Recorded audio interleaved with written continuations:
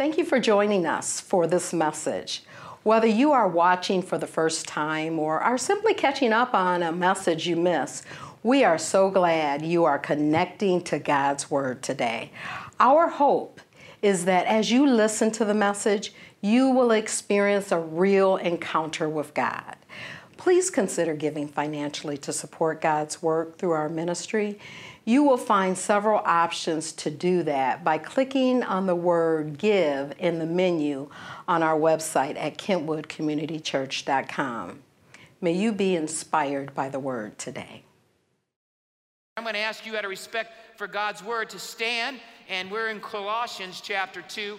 We're going to read the first 15 verses. I will read the first verse, and I believe on the screen will be the verses that follow that you will follow along with Micah. Hear the word of the Lord. I want you to know how much I agonize for you and for the church at Laodicea and for many other believers who have never met me personally. Verse 2. I want them to be encouraged and knit together by strong ties of love. I want them to have complete confidence that they understand God's mysterious plan, which is Christ himself. In him lie hidden all the treasures of wisdom and knowledge. Verse 4.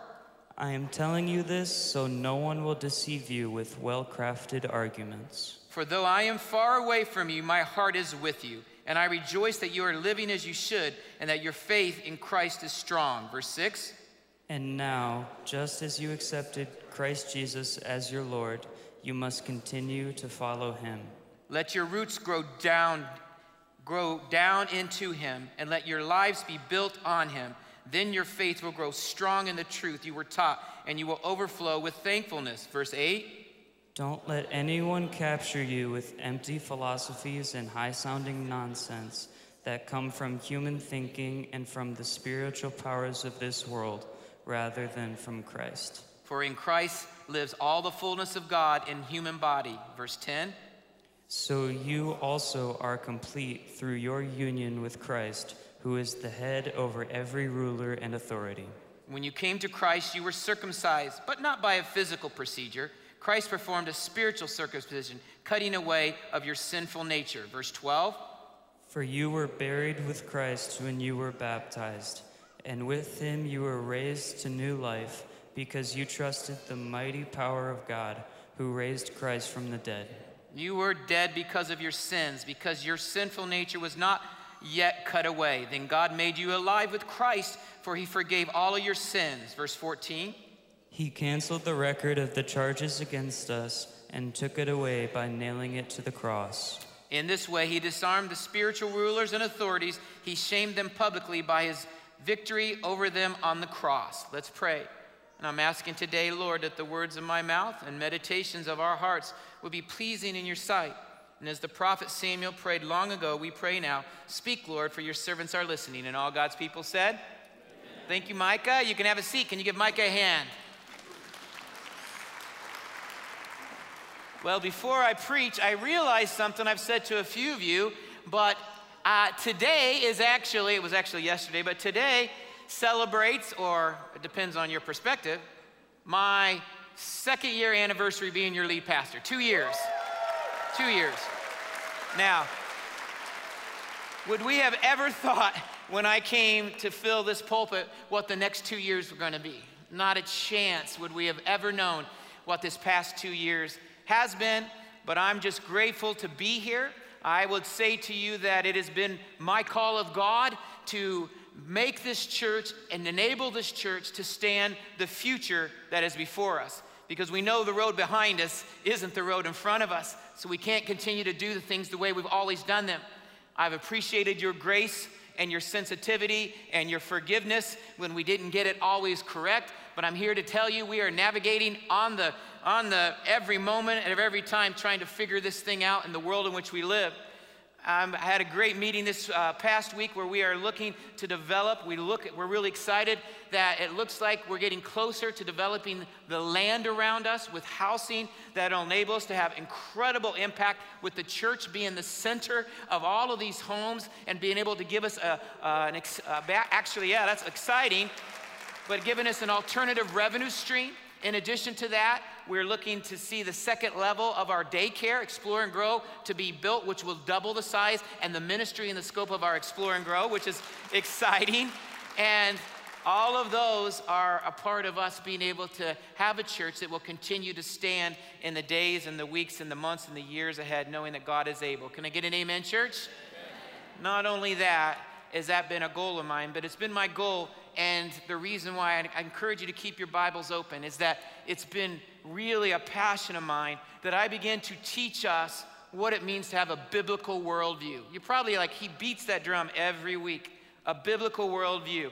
We can't get away the way we've always been able to get away from it. If you know the Bible just a little bit, you need to allow the urgency to go up a bit, because the things that are happening around us so quickly, you're going to have lenses that are going to help you understand what does the Bible say about this situation and that situation, the things in front of us. So it has been my desire to enable you to understand through a variety of ways that we would truly understand what does Scripture say in the reality of our situations. Does this make sense, church?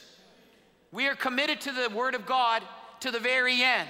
If we're the last one standing, this is the eternal truth. It will stand until the day that Christ comes back, even if it is no longer popular, even if it is no longer politically correct, even though it may be offensive, even though it may be called bigoted and all the rest. I will tell you, it has stood the course of time. It will stand the course of time. And this church called KCC will always follow God's living word until he comes again. Can I get an amen? So we're in the book of Colossians, and I've asked you to stay open in your Bibles there because we're going to look at it. And we have entitled this message, or this series, Jesus, Our Supreme Authority. He is our supreme authority. And last week when we were in chapter 1, what did we say as a quick review? That the reason why he's the supreme authority is because verse 15 of chapter 1 says he's the visible. He made the invisible God visible. In other words, Jesus is the Son of God. He is God, the incarnate. He is the second person of the Trinity. If you want to know who God is, you have it in Jesus. He is the demonstration. And if that is in fact true, number two, he's then the connector of all things. He connects the creation as we have it. He connects the church as we have it. He connects our lives as we have it. And if those two things are true, then he is the reconciler of all things. First us to him, and then us to one another. That was chapter 1 of Colossians as we looked at this supreme authority. Now, Paul is the writer. He's dealing with lots of issues, false teachings, trying to pull the church in to understand what does it mean to have an intimate walk with Jesus Christ. Now, as I look at this first century church in the city of Colossae, and I look at their youth and their desire to stay open, there's some eerie comparisons to what they were facing, the Colossian church and KCC church. And although there's thousands of years between us, and though there's lots of cultural differences and lots of different challenges, there's some similarities that are really screaming at us today. The first was this, and is this: universalism was being taught in that day, meaning not just Jesus, but you could have lots of other teachings. I'll take Jesus and a lot of other things. You know what I'm talking about. Now, we did this really in a bad way when we went as missionaries years ago to the continent of Africa. We started presenting the gospel of Jesus, but we didn't teach how to live for Jesus and how to go deeper with Jesus. And lots of the folks didn't understand culture. And as they did the things that they did, they basically preached Jesus, but didn't teach people how to live for Jesus. And folks that were coming from this basic religion called animism, they held on to their animism, and then they said, oh, I'll take Jesus too. And they grabbed their little porridge of syncretism, and they pulled it all together and said, I'll just pick the best of all of that. And we've seen that over and over again. And in America, that's pretty common today, is it not? I'll take Jesus with a little bit of everything. That's what Paul was dealing with. Last week we talked about this thing called Gnosticism. That was a reality of a situation. The second commonality is Spiritism. In that day and age, it was all about the flesh was evil, so Spiritism was what was mattered, so it didn't matter what you did with your body. We live in a day and age where everybody says they're totally spiritual. They don't want any organized religion. They don't want any accountability. They don't want anybody to tell them what to do, right? I can be spiritual and do whatever I want, live like hell and be spiritual, right? That's the reality of the two churches. Although they're different, a lot of similarities. The third comparison between the church in Colossae and the church in Kentwood is that they were adding other things unto them that were not necessary. Not only were they adding the Gnostic teaching, they were adding all of the old Judaism teaching and said, oh yeah, by the way, we'll make you do this too. You gotta be, we'll talk about this in a moment, you have to be circumcised and you have to follow the laws of Moses and you have to follow the decrees of the Levitical code and all of these things in addition to everything else we've said. If you're growing up in the church, have we not done a really good job with that? We told people, you get yourself all cleaned up. You gotta dress a certain way, right? You gotta act a certain way. You gotta have a certain lingo. There are things that you can't do.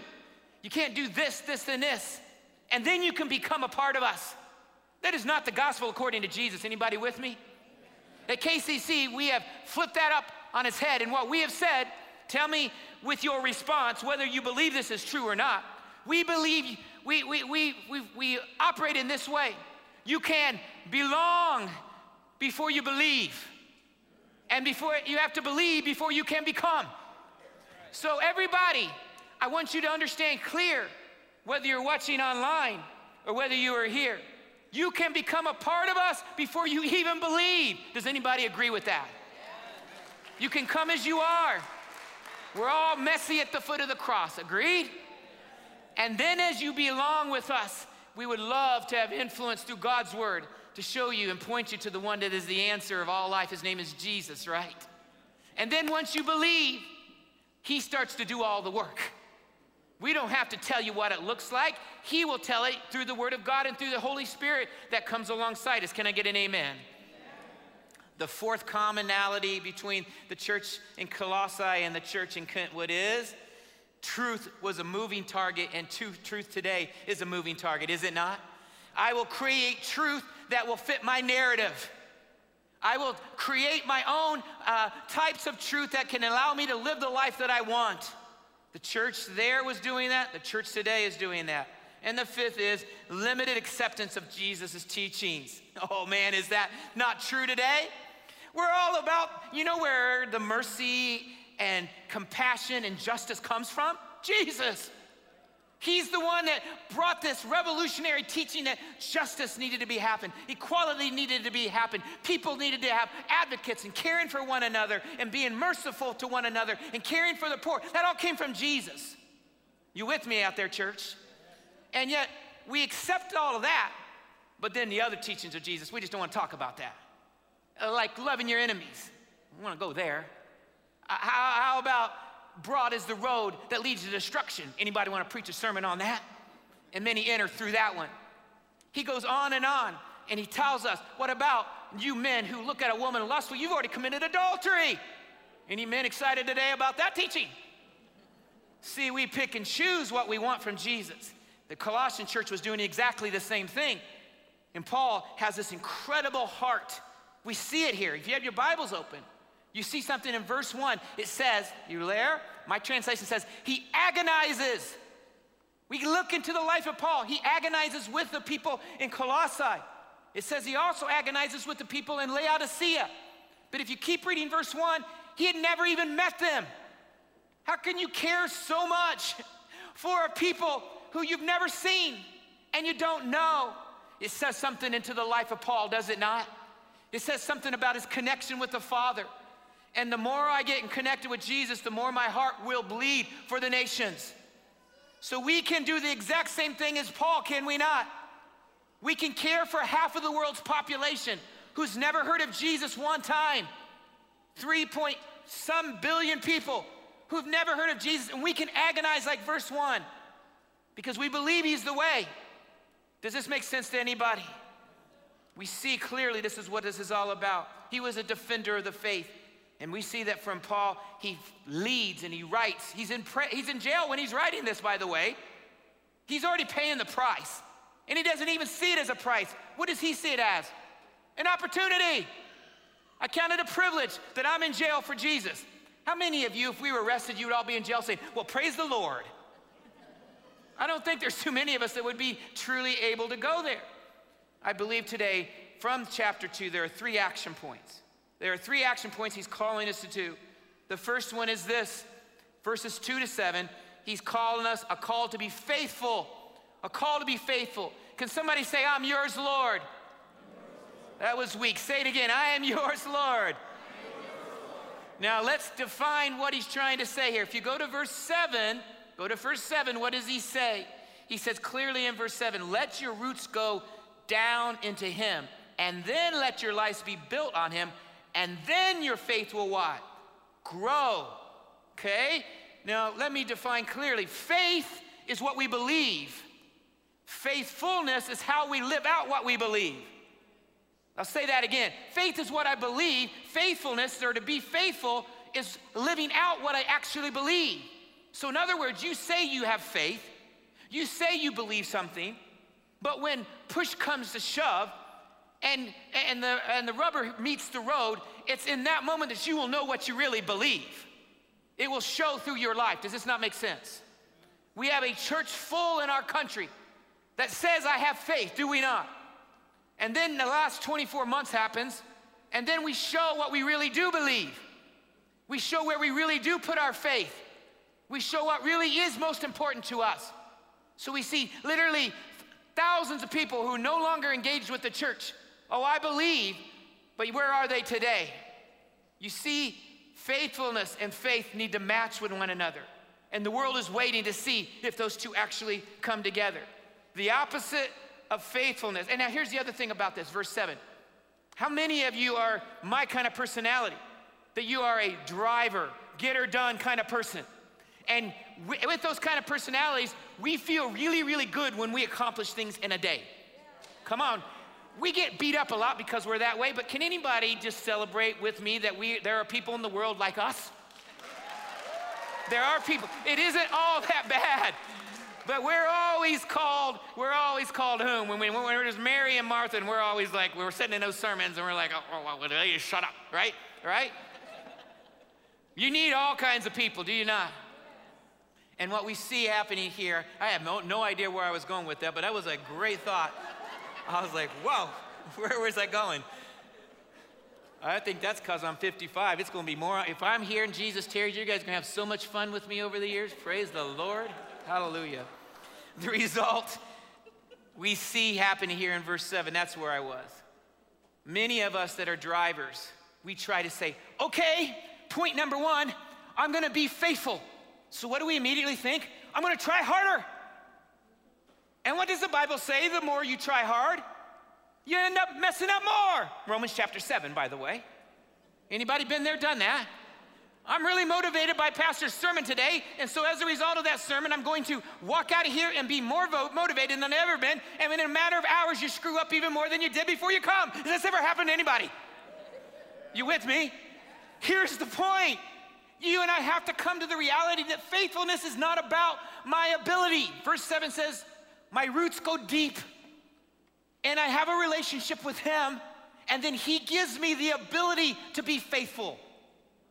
It doesn't come within inside of me, it comes from a relationship with him. It's the only way it'll work. Now the opposite of faithfulness is what? Unfaithfulness. And unfaithfulness leads us to lots of chaos and hurt and pain. Do you remember in the Old Testament, I'm reminded of the story of the prophet Hosea.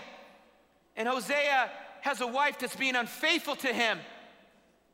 Not only is she unfaithful, but she's making profit by it. And God says to Hosea, stay faithful to her, even though she's unfaithful to you. I want you to understand something. This is the way my heart feels all the time with you all. Because the Bible says, I believe in Timothy, that when we are unfaithful, God will still stay faithful. And I want you to understand this, prophet. This is what happens every day in my life. And we are in the middle of chaos all around because we have so much unfaithfulness all around. I remember when my wife and I were headed overseas, and up to that point in my 20s, we went over, I was 30. So in my 20s, I was out speaking doing the circuit and seeing God do great things, etc. And then my mentors and a few of my critics, as we were getting ready to go to the Islamic world, they said to me, you're not gonna last. Your personality just won't make it there, because Islamic ministry is long and tedious. And you may only see one individual come to Christ in 15 or 20 years, and you just won't be able to make it because you want everything yesterday, etc., etc. And what I realized in that moment as I would respond to them, and I did respond to them, it's not about me being successful. It's about me being faithful. I can't change anybody anyways. I need to be faithful in the small things, faithful in the big things. Whatever it is that he calls me to, be faithful in that. And in your faithfulness, by the way, stop comparing yourself with somebody else's faithfulness. Enjoy the faithfulness that you have in your moment that God has given you. And the enemy wants to do this comparison game all the time, and as a result of the comparison game, you actually lose the joy in the middle of your faithfulness. Is this too deep for you, or am I the only one that this kind of happens to sometimes? Come on, church. It is there for all of us. And what we need to understand, God has called us to be faithful, not necessarily successful. Well, that blows up in a few preachers' sermons today. He calls us to be faithful, not popular or talented or powerful or famous or influential. Those are all fine, but at the end of the day, it's about being what? Faithful. And faithfulness, he says in verse 2, faithfulness is seen in the following way. He says in verse 2, if you're there, you will have confidence. When I am faithful, I will have confidence, or in some translations, courage. Does the church need courage today? The only way we're going to have confidence or courage is in the faithfulness of God, that he's called us to do what he's called us to do. There's one danger of any leader, is that when they stand up and they don't really believe that which they're about ready to decide, and therefore they're waffling back and forth about their decision, and in that moment, the wolves come out and eat them alive. Anybody been there, done that? But when you know that God has called you to do whatever it is he's called you to do, and you're faithful in that, that will give you and I the confidence and the courage to move forward, even though it may seem impossible. We need confidence and courage today in our faithfulness to, first and foremost, have courage in our relationship with Jesus. Secondly, in our courage and our confidence with one another. Because he says in the second part of verse 2 is that faithfulness is seen in us being knit together in love. While the world goes sideways, while the world, according to Matthew 24, is the love of most to grow cold, it will be the church's finest hour to, in our faithfulness, is to be knit together in love. You following me? A sifting will happen. And the people that said they have faith, I go back to the book of James, even the demons believe, and they shudder. You show me your faith by what you believe, I'll show you my faith by what I do. Faith will give a proof of its faith by the life that's transformed on the inside out. Does this make sense to anybody? And one of the evidence, according to verse 2, is that, believe it or not, we haven't seen it in a lot of ways, especially in the last 2 years, we will actually love each other. See how quiet it is in here? We will love one another. We will be knit together in love when it seems impossible. This is what faithfulness looks like. He says in verse 3, faithfulness will be seen in wisdom and knowledge. Anybody in the middle of it? Anybody needing wisdom from God? Probably most of you would raise your hand. I'm in the middle of something and I need God to do what only God can do. Verse 3 promises he will unwrap the hidden secrets that you and I can have. He's willing to give it to all of us. Those who love him and are faithful to him. These are the advantages of verses 2 and 7 of what faithfulness actually looks like. Verse 4, faithfulness avoids, we're going to talk about this in a minute, seductive teachings. I will say this, we're going to need to know what we know more than we've ever known what we've known. Sounds like a Seinfeld show. At this day, in this moment. Because we have things happening all around us. The Bible actually tells us, doesn't it? That in the end days, there are going to be a lot of charismatic speakers, and they're going to be really good. Some of them can even actually produce pseudo miracles, meaning they think that it's a miracle, but it's actually occurs through the enemy, and it will never last. I've been in those situations. They will give you what your itching ears want to hear. You will never suffer. Yeah, all you need, God owes you this. You just do this, and life will be happily ever after. That's a lie. We're in a fallen world. That's why we have a cross. We have a cross because life's not fair. That's the truth, whether you believe it or not. And he promises he'll be closer than a brother. He'll stick with us to the very end. He'll give us what we need in the midst of the pain. As I've said it before, pain is God's megaphone to get our attention. I say, speak, Lord, for your servant is listening, because I don't like pain. Anybody else with me? His faithfulness will allow us to know what we're about. It's time for us to go deep, verse 7, in the roots and stop and get off the roller coaster, emotional ride. Many of you who are listening to me today, you are up and down and all over the place. And God's saying, get off of the roller coaster, dig into me, and I will give you what you need. Right? The first call is to faithfulness. And the key point is this: Jesus is calling us to be faithful in all areas of our life. In all areas of our life. Anybody here want to be more faithful? I'll ask again, anybody here want to be more faithful to our Lord and Savior? Yeah? I believe you do it. Well, let's ask for it right now. You okay? For those of you, bow your heads. Anybody feels comfortable, raise your hands. Lord Jesus, right now, we pray in Jesus' name that you make us more faithful. We can't, but you can. Give us the ability to be people that are living out our faith. Not by might nor by power, but by your Spirit, says the Lord. We declare to you we want to be faithful to you. In all that we say and in all that we do, come and make your church faithful to the very end. In Jesus' name, amen.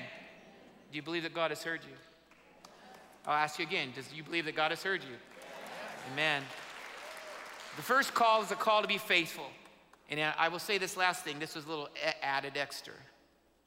Faithfulness is lived out a lot easier before the fire. It's a lot harder to live faithfulness out when you decide you're going to be faithful when all things go sideways. It's possible, but it's a whole lot more difficult. Be faithful today so that when all the struggles of tomorrow show up, he will give you what you need. Anybody that's lived life and has been faithful know exactly what I'm talking about, right? The second call that he calls us to in verses 8 to 12 is a call to beware of additional teachings. A call to beware of additional teachers. Somebody say truth. Say it again, truth. Now, the greatest challenge today that I've already said is that we're seeing the destruction of truth before our very eyes. Within the last 24 months, the truth as we know it has now completely, absolute truth has been wiped out. And we have taken and we have deconstructed the Bible to allow people not to believe that it is no longer truth. If you have no starting point, we are a dangerous people to ourselves. As we remember from the Old Testament, in the era of the judges, everybody did as they saw fit in their what? In their own eyes. Chaos ruled the day. It is now revisiting us. And when we get to this point, we're in trouble. We must believe that Jesus' teachings are enough. In today's world, we've got the gospel. We have additional gospel teachings. We've got liberational teachings. We take critical race theory and put it into the gospel. We put tons of stuff into the gospel. And the gospel can stand by itself. Can somebody say amen? Doesn't need more help. Doesn't need any additions. It is complete and final from the beginning to the end. But boy, are we all about adding teachings to it. In verse 8, it says, the Colossians church, don't let anyone capture you with what? Empty philosophies and high-sounding nonsense, I love that come from human thinking, from spiritual powers of this world. He's saying to us, my friends, another translation says the elements of this world. Do you know what he was alluding to right there in verse 8? Astrology. They were looking to the stars. Now let me just say this clearly. If you're newer to us, we are not to look to the stars for our answers. We are not to look to the stars for the future. The stars in the universe are creation. And Romans 1 says we don't worship creation, we worship the Creator. You with me? We've got churches full of people with their syncretism. I love Jesus and I'm looking to the stars. Can't work that way. Where do you get that, Pastor? Well, I don't have time, but it's in your notes. Deuteronomy 18, Leviticus 20, Isaiah 47, Micah 5. I can go on, that denounces this worshiping and looking at the stars. Not only did they do that, we've been doing this on Wednesday nights, which I invite you out. I've said yesterday to men's Bible study that if you don't want community, don't come on Wednesdays, because we're having community. That's reverse psychology, by the way, I just did. Never worked on my kids. I don't think it'll work with the church either, but anyway. But we did chapter 1 of too many books I'm studying, Hebrews, and they were tempted to worship the angels. The church in the Colossian church was doing the exact same thing. And Jesus was like, I'm enough. You need to understand it's all about me. The second thing is you saw, I've already alluded to in verse 11, in some translations, it's like they were caught up into this whole circumcision. In order to be a believer, you have to be circumcised. And he's like, you've already been circumcised spiritually, right? You don't need to add more things onto this. We add these unbiblical extra beliefs, and it's called legalism. Anybody raised in a legalistic church? We've already talked about it. This is what it looks like, and we've run people off and young people off. And yet, let me just say this: the church goes in different extremes.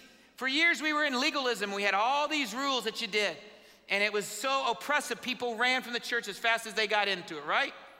But I would just say today, we're on the opposite extreme. We're in today's world where the book of 1 John calls it lawlessness, which means it is sin. It's another word for sin, where people will say, you can't tell me to do anything. I'm free in Christ. And I'll go back and quote Paul in Romans 6 and says, well, yeah, grace does increase the more you sin, but by no means should you keep on sinning. Scripture's very clear about that, yeah? You can't have it both ways, and we see that they were adding this extra stuff, adding rules and regulations. It's all about power and it's all about control. When the church split, I could do a whole class on that, and you had the East go to the Orthodox and the West went to Catholicism, and as the church started to grow, all of a sudden, two examples of power and control. The Catholics for years said, when we went to the Vulgate and the Latin, and the scriptures were written in Latin, and they said the lay people should not be able to read the Bible because they'll screw it up. At the end of the day, it was all about control. And even in Islam, as you look at the Quran, they will say that the Quran is the spoken word of God in Arabic. It's just another ruse for power and control. Any other translation of the Quran is not the actual Quran. In other words, you have to learn Arabic in order to read actual Quran, and it's a way to control 3 billion people or 2 billion people who declare Islam as their faith.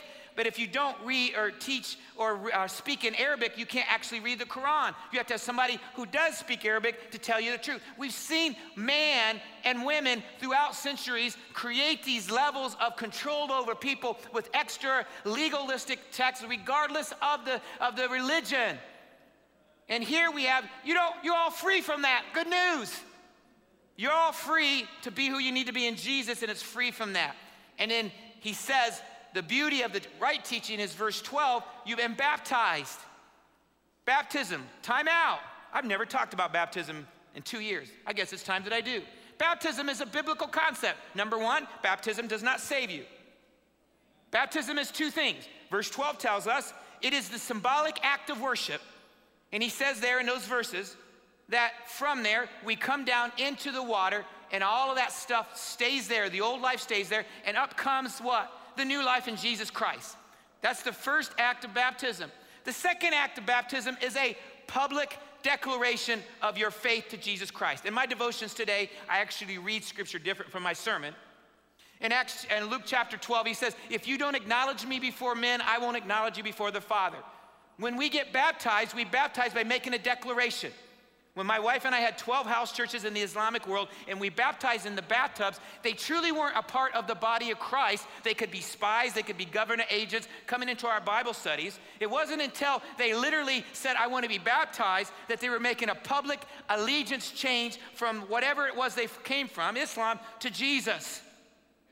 And I would say to you in this day and age, wherever you are, if you've had infant baptism, I would ask you to go to your prayer closet and ask God whether or not you could do what we call adult or believer's baptism, that you could do it for yourself and actually experience what I just said. Others of you who've never been baptized, would you go to our KCC Central or go to our app or email us? I believe there are a lot of people, even hearing my voice online here, who've never been baptized, and it is a biblical, it doesn't save you, but it shows your faithfulness. It's your act of worship unto God. Does this make sense to anybody? So he's saying a call to be aware of these things, these additional teachings, and understand, here's the key. What we need to ask the question, is Christ sufficient? Let me ask you again, is Christ sufficient for you? Is he enough? Everything else taken from you today. We walk out of here, your health, your family, your wealth, your title, your identity, everything. If everything is taken away, is Christ enough? Not until you and I answer that question can we truly be alive. That's tough, isn't it? Not until we're there do we truly understand all the things I talk about week in and week out, that we are truly, completely his. That's what he's calling us to do. So the key point is this: Jesus and his teachings are sufficient. Can I get an amen? Those are the first two calls. The last one is this: a call to authentic forgiveness. A call to authentic forgiveness, verses 13 to 23. Somebody say forgive. Say it again, forgive. Now, all of us, I've preached forgiveness over and over again, but here's why I'm preaching at the last point: because it's Scripture demands it. Number two is because we have different groups of people here. Some of you listening to my voice, you have never experienced forgiveness. Others of you, you've experienced forgiveness, but you did something really bad and you've never forgiven yourself. Some of you are in broken relationships and you've never forgiven that. This thing called unforgiveness is the most dramatic impact on believers' lives in all areas. I'll say it again. This act of unforgiveness is the one area in our lives as Christians that will have the greatest negative impact on our lives. Completely and utterly upon our lives. We believe in forgiveness until it has to do with us. Verse 13 says, when we get forgiveness, we move from what? Death to life. You were dead in your sins, and now you are alive. And verse 14 says, anybody need this? God's forgiveness to you? He's canceled at the cross. Read it there in verse 14. He's canceled at the cross all of your sins. He nailed it to the cross. You want any other greater assurance? Jesus signed it with his blood. You're forgiven.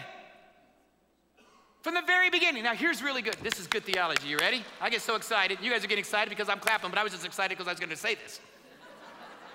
Now we got our claps all off. Sorry, you guys are really patient. But this is really good. The forgiveness of the cross, it forgives our past.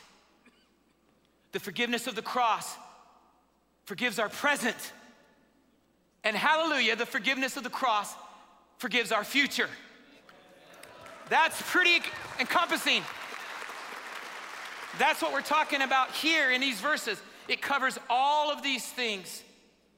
Jesus' signature on it. And then he says in verse 15 that we know that evil itself is taken away.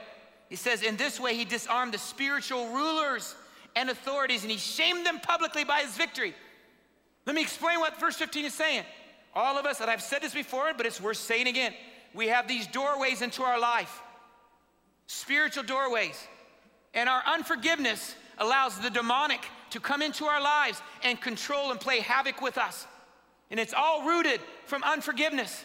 But the problem in the church is this: we give a facade to it, and we say, oh, I've forgiven myself, I've forgiven God, I've forgiven everybody else. And we all watch in your life and go, that's forgiveness. You know what I'm talking about. When we have forgiveness, it transforms you from the inside out. Then what happens is those demonic strongholds, some of you don't know why you have demonic strongholds where you continue to struggle in sin. You can continue to struggle in depression. You continue to struggle in loneliness. You continue to struggle with hope. And the list goes on and on and on. And you have these spiritual strongholds, and it's basically rooted in unforgiveness, either in yourself or with others. And once you say, Lord God, forgive me, Jesus Christ, you paid the price. There's an old theological term that is worth saying here. He paid the price. The atonement was paid. The atonement of Christ is sufficient yesterday, today, and forever. And it's for every man, woman, child who says, I want it. For all of us. And I know, I already hear some of you saying, well, wait a minute, Pastor, you don't know my stuff. I don't need to know your stuff. The cross of Jesus is bigger than your stuff. It is bigger than your stuff. And then there are those, now I'm just preaching, there are those of you out there that are followers of Jesus and you've loved Jesus, but you did something really, really bad. And you've said, forgive me, Lord, but you're living under the control of the enemy who continues to take your life down a path that God has never intended. It's time to rise up and say, enough is enough. I either believe this or I don't. Lord Jesus, make it real for me today. I'm tired. I'm fed up. I want to truly experience what it means to be forgiven in Jesus Christ. I want to experience it. I'm all into, I love that they're forgiven. I love to hear their testimony. I want it to be your testimony. And I want it to be in your life today. Anybody with me now? This is what he's telling us to do. And evil will lose its authority. So coming back once we've experienced the forgiveness, then you have the power to say, in the name of Jesus, to every demonic force, you get away from me. By the blood of Jesus, I am free. I am a victor. No longer will I live in defeat from this point forward. And if you're thinking this is a little radical and a little weird for you, I'm here to tell you this is biblical. I'm telling you the truth. Don't let your Western mindset, don't let your denominational background, don't let your tradition get in the way of biblical worldview. It doesn't have to be as hyper as the way I'm saying it, but nonetheless, it's still the truth. Still the truth, my friends. And it's for you. We actually have a prayer team. Again, go to KCC Central. Email us. Go to my KCC app. If you're like, I need prayer, I need a team, we have a deliverance team here ready to serve, to take you through and love you in Jesus' name for victory. We are committed to see people live a victorious life. Now, this forgiveness has a last point, verses 16 and 17, and he talks about there is no condemnation. You are no longer condemned. You're no longer condemned. Many of you in a matter of a few moments will walk out of here, and I've prayed specifically for you that you would not walk out of here any longer condemned. The enemy continues to throw fiery arrows at you day after day into your head. And that's why the Bible says transform your mind every day. You see these lies over and over again that you are condemned, and you are, anybody that lives condemnation is what? Somebody with a big L on their forehead. I'm a loser. Can't tell you how many Christians I've talked to and said, that's just the way I am. There's nothing I can do till I get to heaven. That's a lie. I can never be victorious. Condemnation is demonic. Condemnation says you will never succeed. Condemnation will make you feel that you are not worth anything. Condemnation will make you feel like you are the least of all of these. But there's a difference. Romans 8 says, there is now no condemnation for those who are in Christ Jesus. So if you're living a condemned life, you are living a fallacy in the law, and it's time today to experience the forgiveness. Now, let me just clarify, there's a difference between condemnation, I hope you're with me, and conviction. Conviction still stings. The role of the Holy Spirit is to convict you. And he won't, when you're convicted, you don't feel like a loser. You don't feel like you're worthless. It's like an Abba Daddy Father coming alongside you.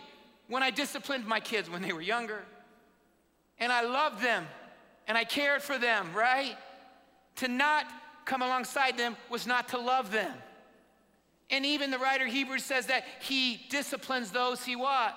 Loves. Any good father is going to do that with his children, or is he not? So this was really hard for me in my early faith. I confused the condemnation and the conviction. You with me? And I would sit in a worship service and I would be overwhelmed of all of this guilt and all of this unnecessary stuff because the enemy was coming in and trying to make me a loser just to give up and say, to blank with it. That's where a lot of you are at. Just waiting for that one statement, to blank with it, and you quit. Conviction will never take you there. Conviction will give you and I a road to be more like Jesus once we experience the forgiveness that comes from him. You with me? The key point is this: forgiveness is the foundation that enables us to experience the freedom and the intimacy of Jesus. Here's how I'm going to close. Would you bow your heads with me? Lord Jesus, I pray this moment would be a truly holy moment for those that can hear my voice, either online or those that are in this room. This is a very important moment, folks. Very important moment. For saints, I ask you to start interceding now. In Jesus' name, I ask you to start interceding. Have your way, Holy Spirit.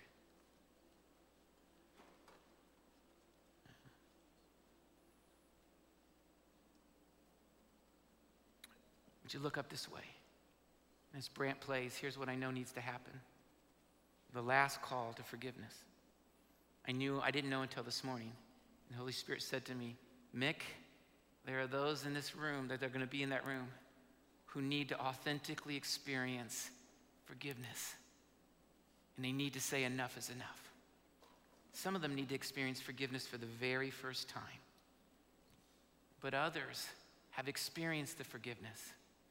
But in experiencing the forgiveness, something else happened in their life. And they can't either forgive themselves, or they can't forgive God, or they can't forgive somebody else. Let me just say this to you, for those who know your heart's already beating. Go back to verse 1.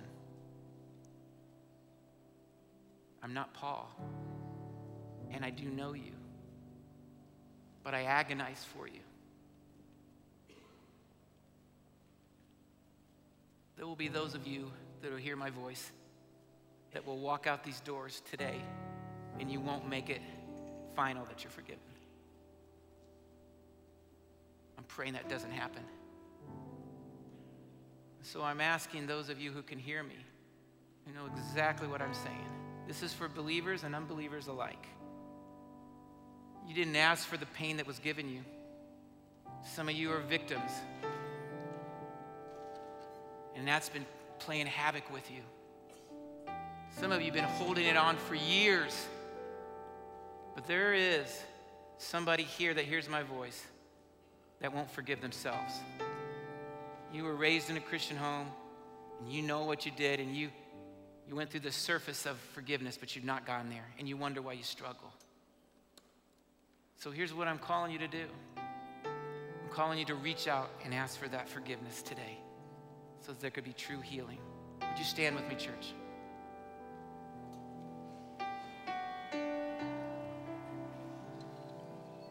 It's a pretty bold statement that I'm calling you to, but it's pretty much life and death. I'm wondering to my right here to the gallery, and up there and to the balcony, and to the folks right here, and to my left and up here and over here in the gallery. Is there a man or a woman or a child that knows that they know enough is enough? You're going to draw a line in the sand and say, I truly need to hear this call, and I need the forgiveness that the Word of God just declared to me, and I'm tired and I want it. Would you move out of your seat and come and kneel here? The call is yours. Anybody? Enough is enough. Yeah, everybody's going to see you. God forbid. They're going to see that you would actually come and seek help. But you don't really care what other, just go ahead and if you can kneel, if you're able, go ahead and kneel.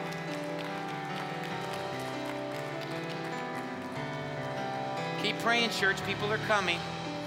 This is a powerful, deep moment. Go ahead. Those of coming up here, they're already calling out to the Father. Go ahead. He will never disappoint you. He will never. They're still coming. There's tons of people still arriving here, and the emotion up here is intense. Lord, meet each and every individual.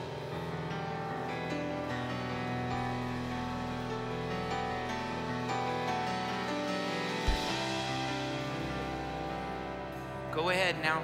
Go ahead and start asking for the forgiveness. Now I'm going to ask those that KCC, don't let anybody stand by themselves.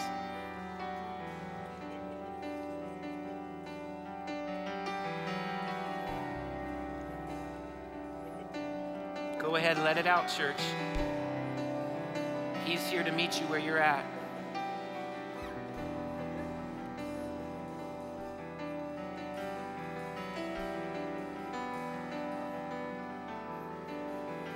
Just don't pray behind them. Get down and talk to them, how you can pray with them.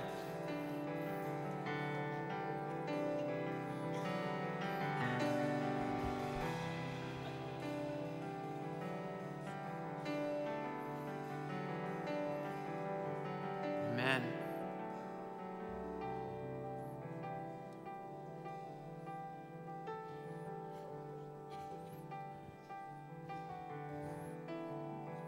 need somebody to pray for this couple over here.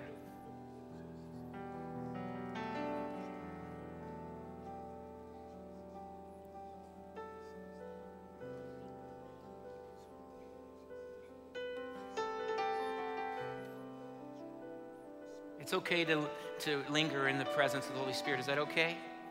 For those of you who are still in your seats, can you start praying for these that are here? There's a deep work can happen right here. May it go deep. Go ahead, start praying for them, church. Care enough to pray. Care enough to agonize for those that are seeking the Lord and their forgiveness that they need. Come on, church. Stand in the gap. Pray. Ask the Spirit to intercede for you.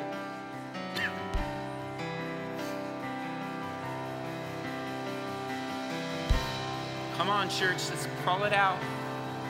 Healing and restoration in Jesus' name. Forgiveness that goes as far as the east is from the west. True, authentic forgiveness and healing. Bring healing to each and every individual. In Jesus' name. Bring healing to each and every individual right here and right now.